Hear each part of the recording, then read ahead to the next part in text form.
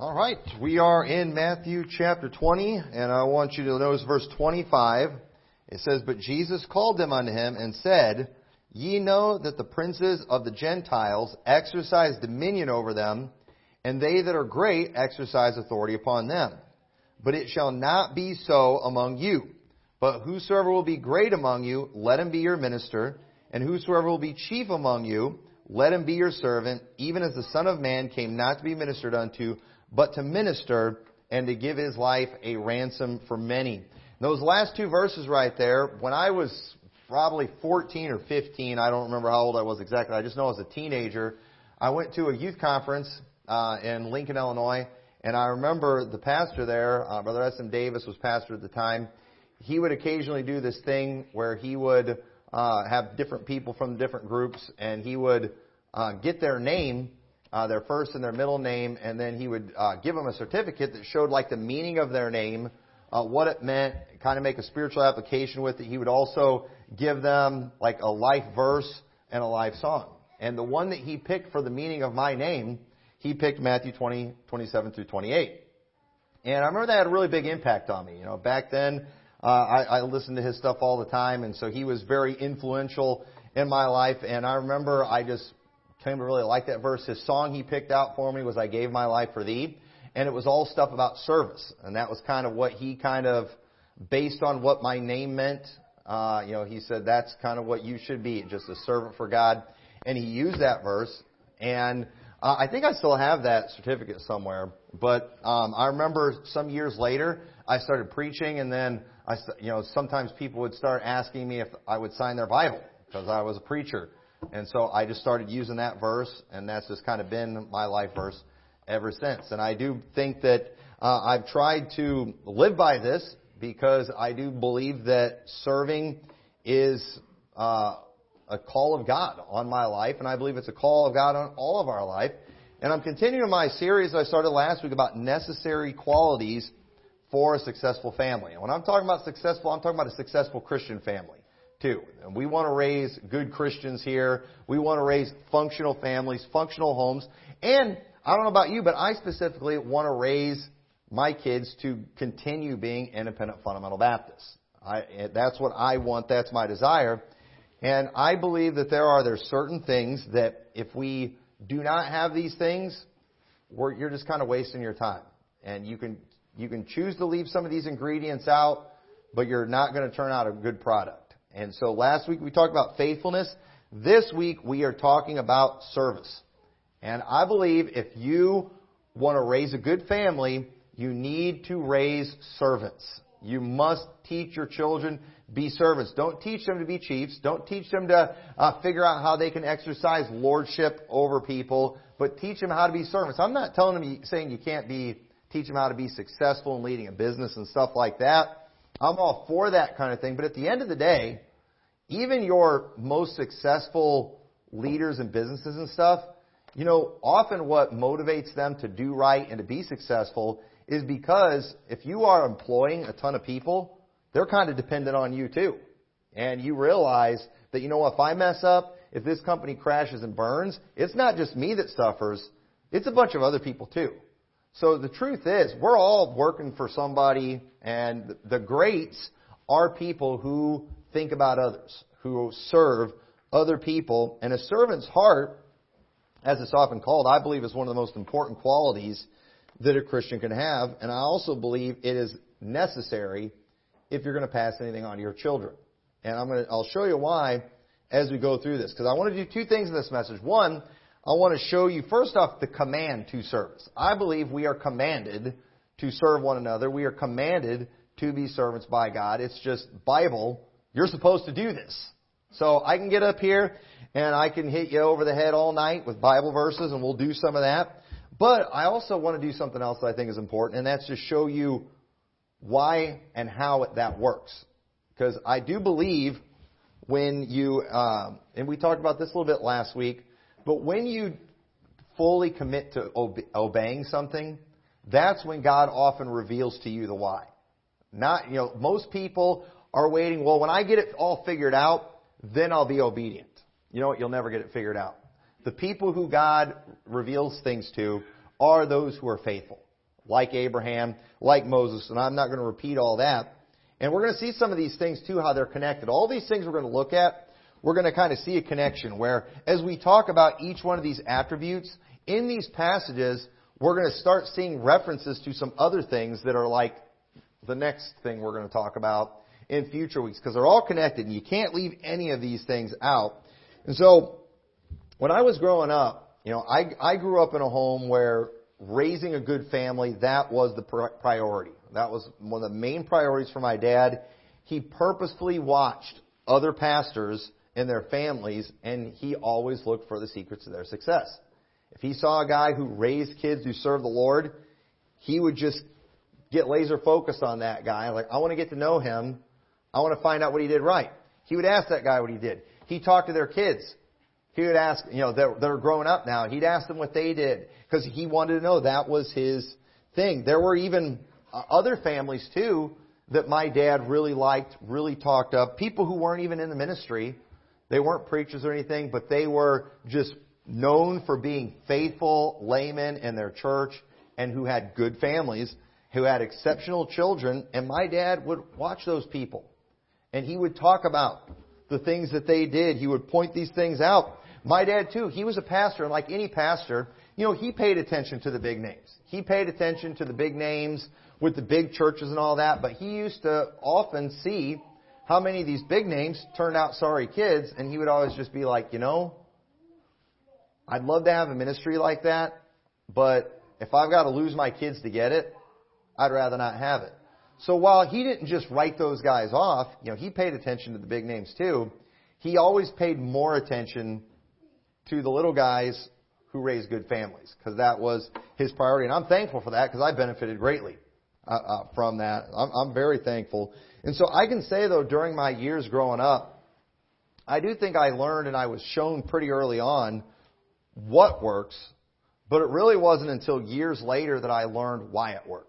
And I can tell you for sure, in my experience, that something I could always find in the kind of families that I want, they're families who not only were raised by faithful servants, but who diligently taught their children to serve.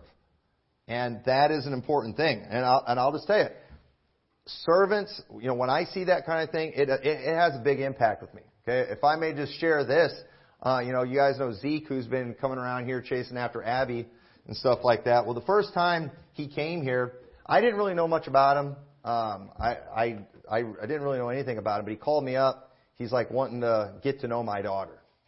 And I just told him, I was like, well, you know what? Why don't you come on a Sunday so I can get to know you a little bit? I want to find, and I wanted to get an impression of him before I let him start anything. But I remember we went out to Culver's that night after church, and we were just talking about a lot of stuff. And he was making a lot of good impression. But I remember the one thing that got my attention was when he mentioned who his grandpa was. And I knew who his grandpa was. But it was on his mom's side, so it was a different last name, so I didn't realize he was in that family. But as soon as he said that name and that he was from that family, I was just like, all of a sudden, I felt pretty good. Because of the fact, too, I've known who his grandpa is for over 20 years, just from fellowshipping with that church. And I've never heard him preach. I don't think he's ever preached. But he's just a servant in that church. I first met him. He was singing in the choir. We sang in the choir there. I remember sitting next to him, talking with him, and then he would always see me at meetings and talk to me. I remember singing in the choir. He would come to football camp. He would help at football camp as a referee, which is like the worst job you can possibly do at football camp, because those preachers there treat the referees like garbage. But he would just come and volunteer and serve. He was just always around at church things. And so when I realized that, I'm like, hey, this guy comes from the servant class in the Baptist world. And let me tell you, I'm just going to tell you right now, I don't like to reveal too many secrets publicly, because I don't want people to find out and then come and try to fool me with my other kids later. But let me tell you, I don't really give a rip about the preacher class. There is such a thing as Baptist royalty. And let me tell you, when it comes to who my kids marry, I want the best, and I don't want Baptist royalty. I don't want these Baptist brats. I do not want them. But let me tell you, I do know about the servant class, and that might sound bad. I know about the servant class in the IFB world. Those are who I want my kids to go after. I'm thankful that when we went to the youth conference down in Clinton that I saw and observed, Jenna's family all serving at that conference. They weren't the ones speaking. They weren't the ones, doing all the noticeable things. They're behind the scenes working. Servant class. So far, that's who my kids have been going after, are servant class people. And I'm thankful for that. You know why? Because those are the best ones. That's actually biblical. That's what we're supposed to be. That's what we're supposed to be shooting for. The Gentiles, they're the one exercising lordship over people. And there's a lot of people in the ministry world, in the Baptist world even, that want to be big shots. They want to move up the ranks of fundamentalism. But then you know what? You've also got people who are just servants that just want to serve the Lord and serve other people. And I'm telling you, there is a vast difference between those people. And I don't care about the royalty. I love the servants. And that's who I want for my children. I want the servants. You say, would you ever let your kids marry another preacher's kid? If they're in the servant class, if they were servant class, then I would be all for it. And there's a lot of preachers they are servants. But there's also big shots. There's royalty. I don't want anything to do with them. And I definitely don't want my kids getting involved in that mess, because that'll be a mess. And so, if you were to ask me, who would you rather your kids marry? A pastor's kid or a servant's kid? Well, if all I knew about them was, here's all the information I had. One's a pastor's kid and one's just a servant's kid, I'd say, give me the servant's kid every time. I for sure would say that, because you've got a better bet of getting a good one. So, let's look at what the Bible says about this subject, and then we'll look at why it works. Because anyone can choose to be obedient. And it's just the work of simply doing what you're told. But understanding though, makes it where not only are you willing to do what God says, just because you know it will work, but it makes it so no one can stop you from doing it. And sometimes, as a pastor, I feel like I'm trying to convince people of something they're not completely sure of. And that's always a little disappointing, because it's like, man, if the saying, those convinced against their will are of the same opinion still. If I haven't really won you over on this, it's probably not going to stick. But if I can show you, teach you, convince you to where it's yours, then it's never going to go anywhere. And so I hope I can help with this tonight when it comes to this area of service. And if you understand why serving is so beneficial for you, nobody's going to be able to stop you from being a servant. And nobody's going to be able to stop you. So first, let's look at the command. All right, here's a command to be a servant. In Philippians 2:5, it says, "Let this mind be in you, which was also in Christ Jesus, who being in the form of God, thought it not robbery to be equal with God, but made himself of no reputation, and took upon him the form of a servant, and was made in the likeness of men. And being found in fashion as a man, he humbled himself and became obedient unto death, even the death of the cross. Wherefore God also hath highly exalted him and given him a name which is above every name." Right there we are commanded to have the same mind or the same mindset as Jesus Christ, who lowered himself, made himself of no reputation, took upon him the form of a servant. If Jesus can be a servant, you better believe we can be a servant. Without a doubt, we can be a servant. Right there in Philippians 2 is a command. Here's another command to be a servant like Jesus. John 13:12. "So after he had washed their feet, and had taken his garments, and was set down again, he said unto them, Know ye what I have done to you? Ye call me Master and Lord, and ye say, Well, for so I am." You better believe Jesus is Master and Lord. "If I then, your Lord and Master, have washed your feet, ye also ought to wash one another's feet. For I have given you an example that ye should do as I have done to you. Verily I say unto you, the servant is not greater than his Lord, neither is he that sent greater than he that sent him. If ye know these things, happy are ye if ye do them." Remember that last line there too, because that's going to tie into another message. But notice how Jesus said, listen, I am your Lord and Master, and I'm serving you. You know what? You can do the same thing for other people. You've got to get past this mindset of figuring out ranks. That was what they did back then. That was the culture back then. And folks, nothing's changed. It's the same way today. We're always trying to find a way to elevate ourselves and to try to, figure out the pecking order is one way we put it. the social order of things. That is very carnal. That is worldly. We are not supposed to be like that. We are to each esteem other better than themselves. And we all ought to be willing, capable, ready to serve each other. And Jesus said if you do it, you'll be happy. So what's been interesting, said as I've been preparing these messages, is just seeing all the direct connection that these attributes have with each other. Happiness or joy, it's going to be one of the attributes we talk about. You really need to have that in your life. And right here, Jesus said, if you will serve each other, if you'll serve each other like I have, if you will be that servant, you will be happy. And let me tell you, if you are a faithful servant as a Christian, God won't let you be happy. We've got to understand our happiness is dependent on Him. God is the one that ultimately brings peace. God's the one that brings joy. And do you really think God is going to let you be happy when you are just going against His will? I mean, and I used the illustration last week trying to leave an ingredient out of the biscuits. And you know, ladies, if your husband was just convinced he could make better biscuits than you, and then he decided, yeah, and I'm going to do it, and I'm going to leave the eggs out or whatever, okay, you are going to be anxious to see that failure take place, you know, because of the fact that you know you have to have these things in there. And if he's just going to be stubborn like that, you're going to watch, you're going to enjoy the failure that takes place. You're going to enjoy watching him eating them and pretending it's better than yours when it's not. And understand, God has told us, I want you to do these things. You better do these things. And then we're like, no, we're not going to do these things. We'll pick these ones that we like, but we're going to throw out these other things. You think God's going to let us be happy? No, because it ultimately comes from Him. It's not going to work. So another thing, too, that we see in the Bible is that God calls servants to positions of authority. In Romans 1:1, notice what it says, Paul, a servant of Jesus Christ, called to be an apostle, separated unto the gospel of God. So, you know, we in our carnal, worldly mind, you know, we hear titles like apostle. Wow, that's a big deal. But notice how Paul said, Paul, a servant of Jesus Christ, called to be an apostle.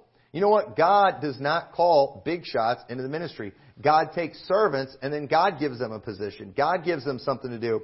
And this is just kind of interesting. Romans chapter 1 verse 1 says, Paul, a servant. Right? Romans 16, if you go to the very last chapter, verse 1, he says, I commend unto you Phoebe, our sister, which is a servant of the church, which is at Cenchrea, that ye receive her in the Lord as become a saint, and that ye assist her in whatever business she hath need of you, for she hath been a succor of many, and of myself also. Now, so notice chapter 16 starts with him commending another servant, a woman, and you know, on the surface this could mesh with their theology about women in leadership, but notice though, notice what her business was. Her business was being a succor, which is the definition is a patroness or an assistant. You know what she did? Her service that she did, that Paul wanted them to help her in, it wasn't her being in charge. It was her just helping everybody else. She was just somebody that whenever work is going on in the church, she's there helping them. She's a succor of many. She didn't just have one thing, one area. She was just always there. She made everything more successful by serving. And so Paul's like, hey, if she needs something, you know what? Give her what she needs, because wherever she is serving, it is productive, it is beneficial. And her specific service that she did, it was not her being a leader and bossing people around in the church. No, it was her assisting other people. It was her helping the other leadership in the church. So Romans 1, Paul talks about himself as a servant. Chapter 16, the last chapter, he refers to Phoebe as a servant. But then let's look at the very last verse of Romans 16. In verse 27, says, to God only wise, be glory throughout Jesus Christ forever. Amen. Written to the Romans from Corinth and sent by Phoebe, the servant of the church at Cenchrea. So notice the first verse mentions a servant. The last verse mentions a servant.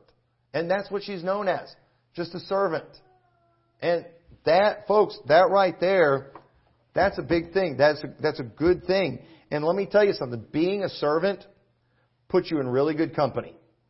Because don't we want to be like the greats of the Bible? Well, let's look at some greats. You don't have to follow along. I'm going to jump around. Genesis 26:24. And the Lord appeared unto him the same night and said, I am the God of Abraham thy father. It's talking about Isaac who he appeared to.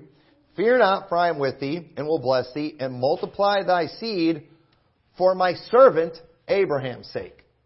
Abraham, we saw last week, he was noted for his faithfulness. But you know what God also called Abraham? A servant. And God told Isaac, He said, I'm going to bless you because of my servant. Now, I will never know this for sure until I get to heaven. I'm just convinced of this. But I'm telling you right now, I am convinced that a great deal of the blessings that I have enjoyed in my life are specifically because of my dad and specifically because of my grandparents. My grandparents on my mom's side, they were faithful servants till they died in their churches. My dad, all he really cared about was just turning out good kids, seeing his kids get saved, seeing his grandkids get saved. He talked about it all the time. That was his priority. He did not, he never asked for riches and big things. But if my dad ever asked God for anything, it was that his family turn out good, that his kids get saved, that his grandkids get saved, that his great-grandkids get saved. And you know what? Sometimes I look at my life in just areas where I've been blessed, where it's like, I don't really deserve things this good, but I feel like I'm getting it because of my dad. And I don't think, parents, you realize the positive impact you can have on your family if you will have these things in your life. If you will be a faithful servant of God, not only is He going to bless you, but what is the best thing? If I want to do something good for you, what is the best thing I could do for you? I could do something for your children. I mean, you can't bless me in any greater way than doing something for my children, just like you can't hurt me in any greater way than doing something hurtful to my children. And so understand that Isaac, one of the reasons he was blessed was because of Abraham. And when God was describing why I'm blessing you, Isaac, because of your father, my servant. So if Abraham can be a servant, I think we can be a servant. Hebrews 3:5. We mentioned Moses last week, noted for his faithfulness. But Moses 3:5, it says, and Moses verily was faithful in all his house as a servant. There's that faithfulness and service. He was faithful. Faithful in what? As a servant. For a testimony of those things which would be spoken after. So Moses is pretty good company. Revelation 15:3 says, and they sing the song of Moses, the deliverer of the people of Israel, right? The guy who parted the Red Sea. Is that what they taught him? No. They sang the song of Moses, the servant of God, in the song of the Lamb. Titus 1:1. Paul, a servant of God and an apostle of Jesus Christ according to the faith of God's elect, and the acknowledging of the truth which is after godliness. James 1:1. James, the servant of God and an apostle of Jesus Christ according to the faith of God's elect. I mixed up those two verses. James, the servant of God and Lord Jesus Christ, and to the 12 tribes which are scattered abroad. 2 Peter 1. Simon Peter, a servant and an apostle of Jesus Christ. Jude 1:1. Jude, the servant of Jesus Christ. Revelation 1:1. The revelation of Jesus Christ, which God gave unto Him to show unto His servants the things which must shortly come to pass, and hath sent and signified it by His angel unto His servant John. So notice that, folks, that title servant, that is nothing to be ashamed of. That is a good title. This is what God wants. This is what God is looking for. And it is important, and this is another thing too, just to illustrate how carnal we just naturally are as people. But did you know that all of the titles that we see in the Bible that God gave, you could say, to people, did you know all of those titles were originally lowly titles? They originally were lowly things.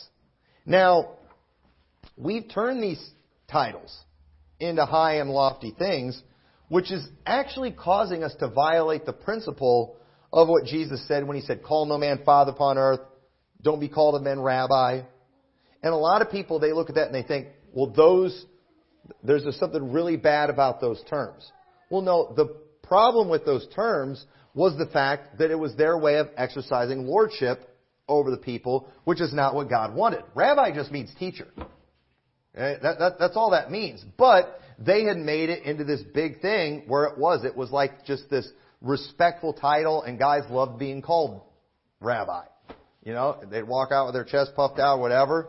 And so, understand the titles that we do see in the Bible, like disciple. Disciple is not a lost, it just means you're a follower. That's all it means. They're a disciple of Christ. There's nothing lofty about that, but that's what they called Jesus' disciples. Apostle. Apostle just means sent. That's all it means. Now, what do we have today? We've got like characters today in some of these denominations, you know, that really rise up the ranks, you know, they take on the title apostle. Okay? Even like Apostle Geno Jennings. I know he's entertaining, but he's got some bad doctrine, and you got to watch out for anybody calling themselves apostle. Now, technically, any missionary that gets sent to another country is an apostle. I mean, because all that means is sent. If we sent somebody out of our church to go minister in another part of the world under the authority of our church, technically they're an apostle of Liberty Baptist Church. Now, that's not the same as an apostle of Jesus Christ, like they were directly sent out by Him, commissioned with certain authority, but it wouldn't be technically wrong to use that term, but we're not going to use that term. You know why? Because people would be like, apostle. You know, because we've made it into a big thing. But that's not how it was originally given. How about minister? You know, people they used to always talk about the minister. Minister so-and-so. And they've kind of made it a big respectful thing. But folks, do you realize a minister, it's like a waitress? It's like the busboy at a restaurant. It's just somebody that's serving. It's somebody doing menial tasks. The pastor, that just means shepherd. The shepherds were looked down on in many cultures back in that day. The pastor, that title was never a lofty title. It was not one that was seen as just this high-ranking thing. Now, we've kind of turned it into that. Okay? We've kind of turned to that. And I'm not saying that we can't respect certain offices and have respect for certain positions, but let me tell you, those titles should never go to your head, and if they do, it's a problem. If you're desperate and anxious to be called by one of these things, there's probably something wrong with you.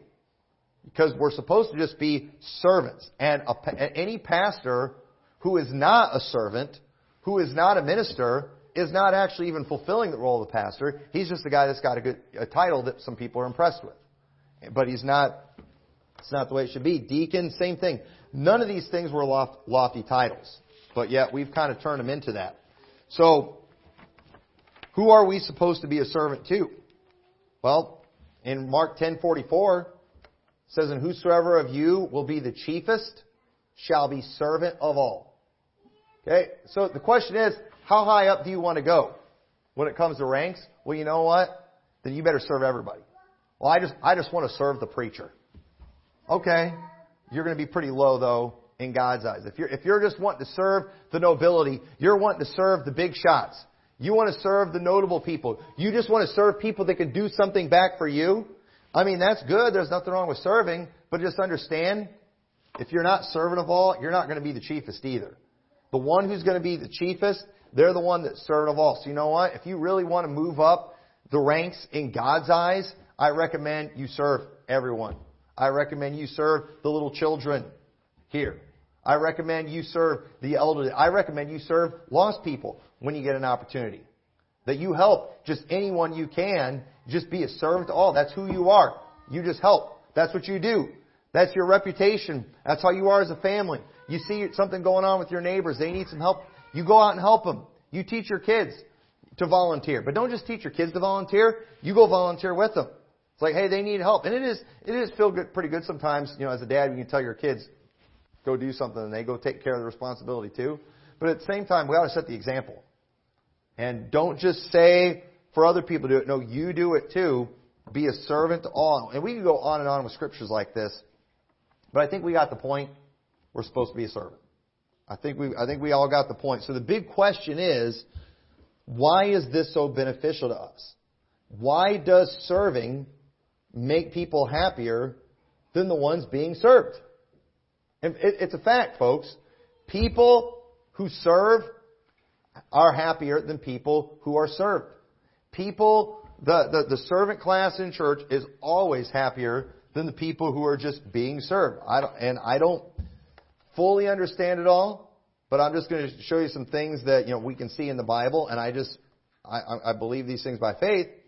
But look what it says in 1 Peter 5:5. First reason I think serving makes you happier, and why it will be something that you will be able to pass these things on to your children, is because it actually causes you to gain favor with God. What did Isaac say? Because of Abraham, my servant. Isaac had favor because of who his father was. Now, you all might not like that, but you know what? Aren't we all the same way?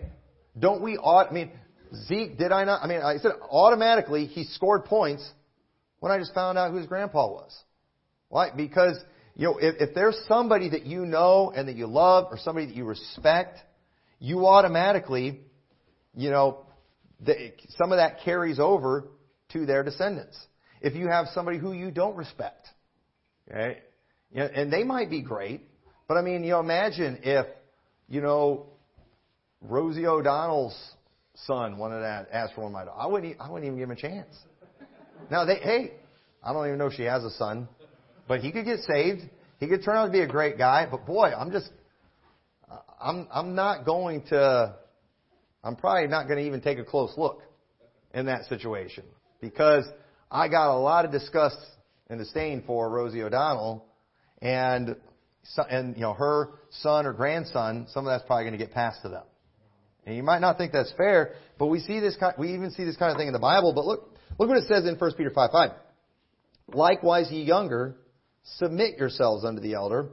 Yea, all of you be subject one to another, and be clothed with humility. For God resisteth the proud and giveth grace to the humble. Did you know that in order to serve somebody, you do have to humble yourself? That's what Jesus did in Philippians 2. He lowered himself. He humbled himself and became a servant. When you serve other people, you know what you're saying? You're better than me. That's what you're doing. And you know what? It's okay for us to do that. It's okay for us to do that. That's what we should do. But you got to mean it too. Don't just all right, I'm going to go serve you right now just to show how humble I am and that I think you're better than me. Don't tell the people that. Just serve. Just serve. But at the same time, if it's that hard for you to serve other people, it's probably because you think you're better than them. Because if Jesus came, if He said jump, we'd be like, how high? Because it's Jesus. But He wants us being that way with everybody. But it takes humility. And so He goes on to say, humble yourselves therefore under the mighty hand of God, that He may exalt you in due time, casting all your care upon Him, for He careth for you. So understand, God will not let His children find happiness out of His will. He won't do it. And I'm telling you, when people serve, God sees that. God notices that. God notices when somebody gives a cold cup of water to one of His disciples. God sees that. They're not going to lose their reward when they do that kind of thing. Why? Because God loves His disciples, and when He sees somebody do something good to one of His disciples, you know what? He's like, man, I'm giving them a blessing for that. They're helping keep my disciples motivated. And that's why we ought to be motivating each other, folks. Listen, just do it to impress God. Do it to please God. Anybody that here, if anybody that's here that is saved, you are God's child. If somebody is here and they are God's disciple as well, and they are serving God, and you encourage them in that, God sees that kind of thing. And I am thankful. You want to talk about gaining favor with me. People who have encouraged my kids and have motivated my kids to do right and to stay on the right path, that goes a long way with me. That really does. And let me tell you, it goes a long way with God too.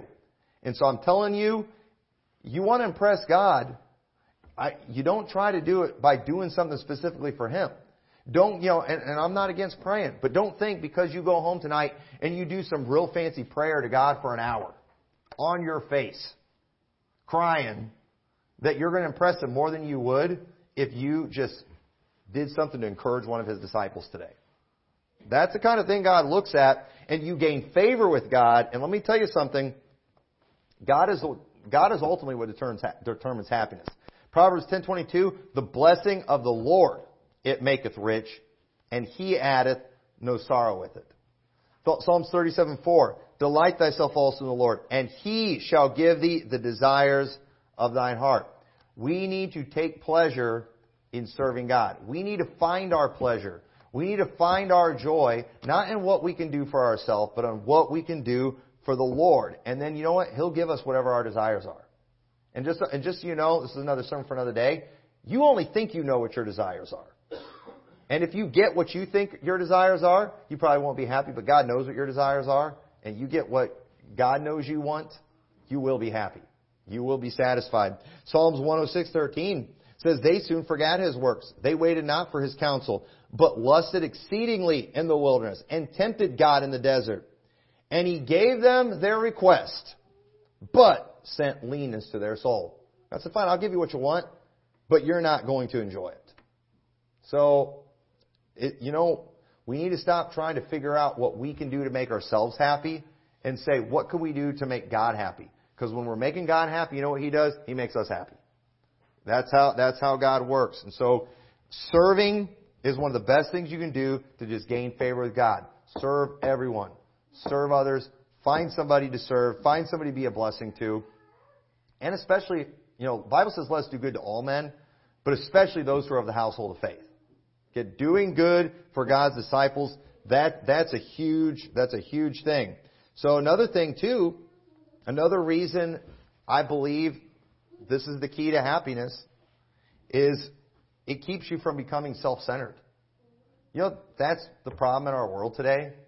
People are very self-centered. Philippians 2:3, let nothing be done through strife or vainglory, but in lowliness of mind, let each esteem other better than themselves. That is the opposite of being self-centered. That's you being focused on everything else. Look not every man on his own things. That's self-centered right there. But every man also on the things of others, let this mind be in you, which was also in Christ Jesus. And think about this. We are the selfie generation. The social media generation. The generation of narcissists. This is what the world's saying about our generation. And did you know that we are the most unhappy, the most mentally unstable generation in all of human history? Why is that? All this social media stuff, it's just made us obsessed with ourselves. And it's making everyone miserable. You know why? Because God's not going to let you find happiness when your life is all about what you can do for yourself. He's going to let you find happiness when you figure out what life's all about. And it's about serving Him, and we serve Him by serving others. That's how we serve God. We serve God by serving others. And go read the book of Ecclesiastes. You will never be more successful than Solomon at whatever it is you're going after. Solomon went after everything that any of us have ever even thought might bring us happiness. And he was more successful than any of us. He got it all. And you know what? None of it made him happy. None of it made him happy. And Solomon, he started out right, but he somewhere got off track. I want to show you something in 1 Kings chapter 3. Go ahead and turn over to 1 Kings chapter 3. This might be worth making some notes, kind of underlining some things. I went and I pulled these two passages from some notes from a sermon I preached years ago when I was at Lighthouse. Something that I noticed in this passage. But remember when God came to Solomon and asked him, Solomon, what do you want? I'll give it to you. Remember, and notice what Solomon said. And now, O Lord my God, Thou hast made Thy servant king instead of David my father. And I am but a little child. I know not how to go out or come in. And Thy servant is in the midst of Thy people, which Thou hast chosen, a great people that cannot be numbered or counted for multitude. Give therefore Thy servant an understanding heart to judge Thy people, that I may discern between good and bad. For who is able to judge this, Thy so great people? Who was Solomon focused on when God gave him that request? He was focused on the people, but more specifically, God's people. He was overwhelmed with the responsibility of being the guy who was over God's people. He's like, this is God's people. This is God's inheritance. Lord, you know what I need? I need wisdom. I need an understanding heart. Lord, give it to me. And you know what? God gave it to him. But somewhere, Solomon got off the path. And in Ecclesiastes chapter 2, notice a huge difference. And understand, when Solomon had that attitude of 1 Kings chapter 3, Solomon went on to do some amazing things for God, some great things for God. But we all understand Solomon sinned greatly later in his life that caused the kingdom to get split, caused a lot of great problems. What changed? Well, he went from thy people, and just focused on God, focused on Him, calling himself a servant. We have a major attitude shift, and I'm going to emphasize some words here. But it says in Ecclesiastes 2:4, I made me great works. I builded me houses. I planted me vineyards. I made me gardens and orchards. And I planted trees in them of all kinds of fruits. I made me pools of water to water therewith, and the wood that bringeth forth trees. I got me servants and maidens, and had servants born in my house.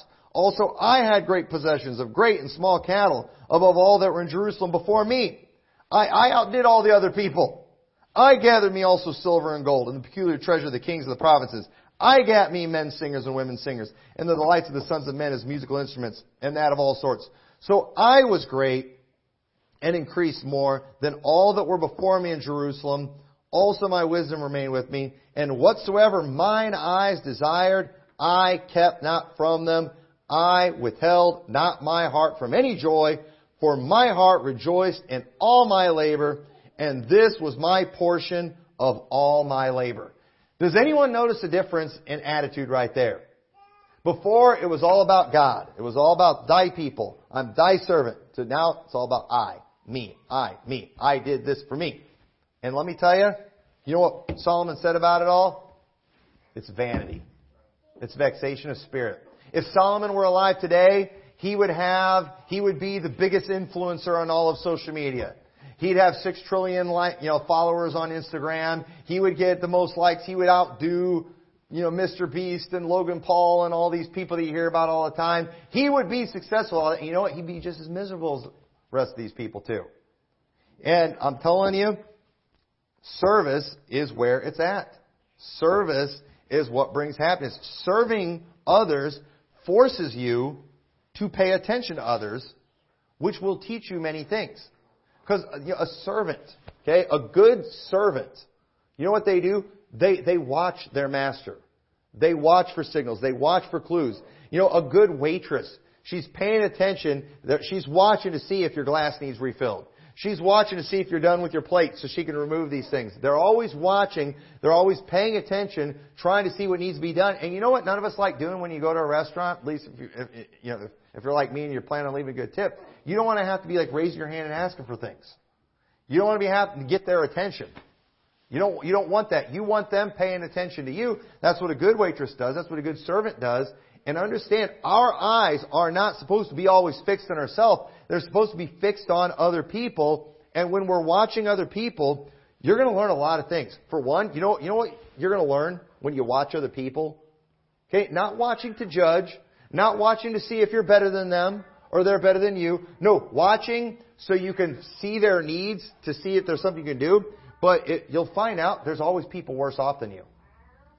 There's, one thing I have to whenever I get feeling sorry for myself, one thing I just have to slap myself upside the head with and be like, you have no idea how valuable this is. But you know what? How about just having healthy children? Do you realize how valuable that is? Healthy children. Do you know how many people are spending a fortune and how much of their lives is devoted to trying to take care of a child who's got physical problems, disabilities? They're just trying to keep them alive. And you know what? They give everything just so that child could be healthy. And it's like, I can have 8 healthy kids and we don't even think about it. We can still feel sorry for ourselves. You know what? It probably wouldn't hurt some of us to go visit a children's hospital every once in a while and to see what's going on in these places. We need to pay attention. We need to understand there's some tough situations out there. That's why it's good to go out soul winning. That's why it's good to go to these bad neighborhoods. Let me tell you, where we went soul winning yesterday, I'm thankful for my neighborhood after going out there. I'm thankful for that. But unfortunately, we become so self-centered, we don't even see that. And people, they can have so many blessings, but they are so self-centered they don't even realize it. They have no idea, and it's almost insulting to other people who have things way worse off. And then, you'll have ladies too just talking about, the challenges of being a wife and mother. And let me tell you, I'm sure it's challenging being a wife and mother. But then you have other ladies out there that's like, I would just love to be a wife and a mother. And it's like, we need to understand, we always have something that we can complain about and cry about, but there's always somebody worse off. But we got to pay attention. And too, every minute you're helping someone else is another minute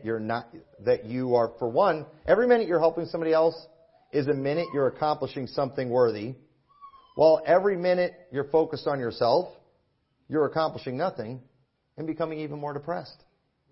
It doesn't work. And so I'm telling you, the servant's heart, the servant's attitude, if you will have this as an individual, if you will instill this in your children, if you can teach your children, you're not Baptist royalty, you're servants. We are servants of God. We serve other people. Then you know what? They're not going to be upset if somebody in the church has something a little better than them. Something goes a little better. They're going to be glad. They're going to be glad when good things happen to other people. You don't want to be that person that gets mad and upset and depressed when something good happens to other people. That's a bad attitude to have. But if you're a servant, you don't care. You find happiness in that, and you also want to help other people be happy. And God blesses that. You gain favor with God. And so, without a doubt, there have been many people I've observed over the years, including pastors and their families, who everyone would probably consider servants, yet they crashed and burned, their kids all abandoned ships.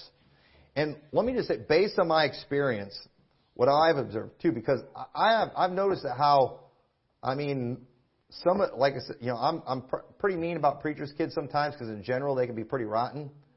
But at the same time too, there are some fantastic pastors' families out there. And what I believe the key is, there are pastors that are out there that are in it for themselves and that have succeeded and they have gotten a lot out of being in the ministry. They've gotten a lot of fame, notoriety, respect, all those things. And you know what?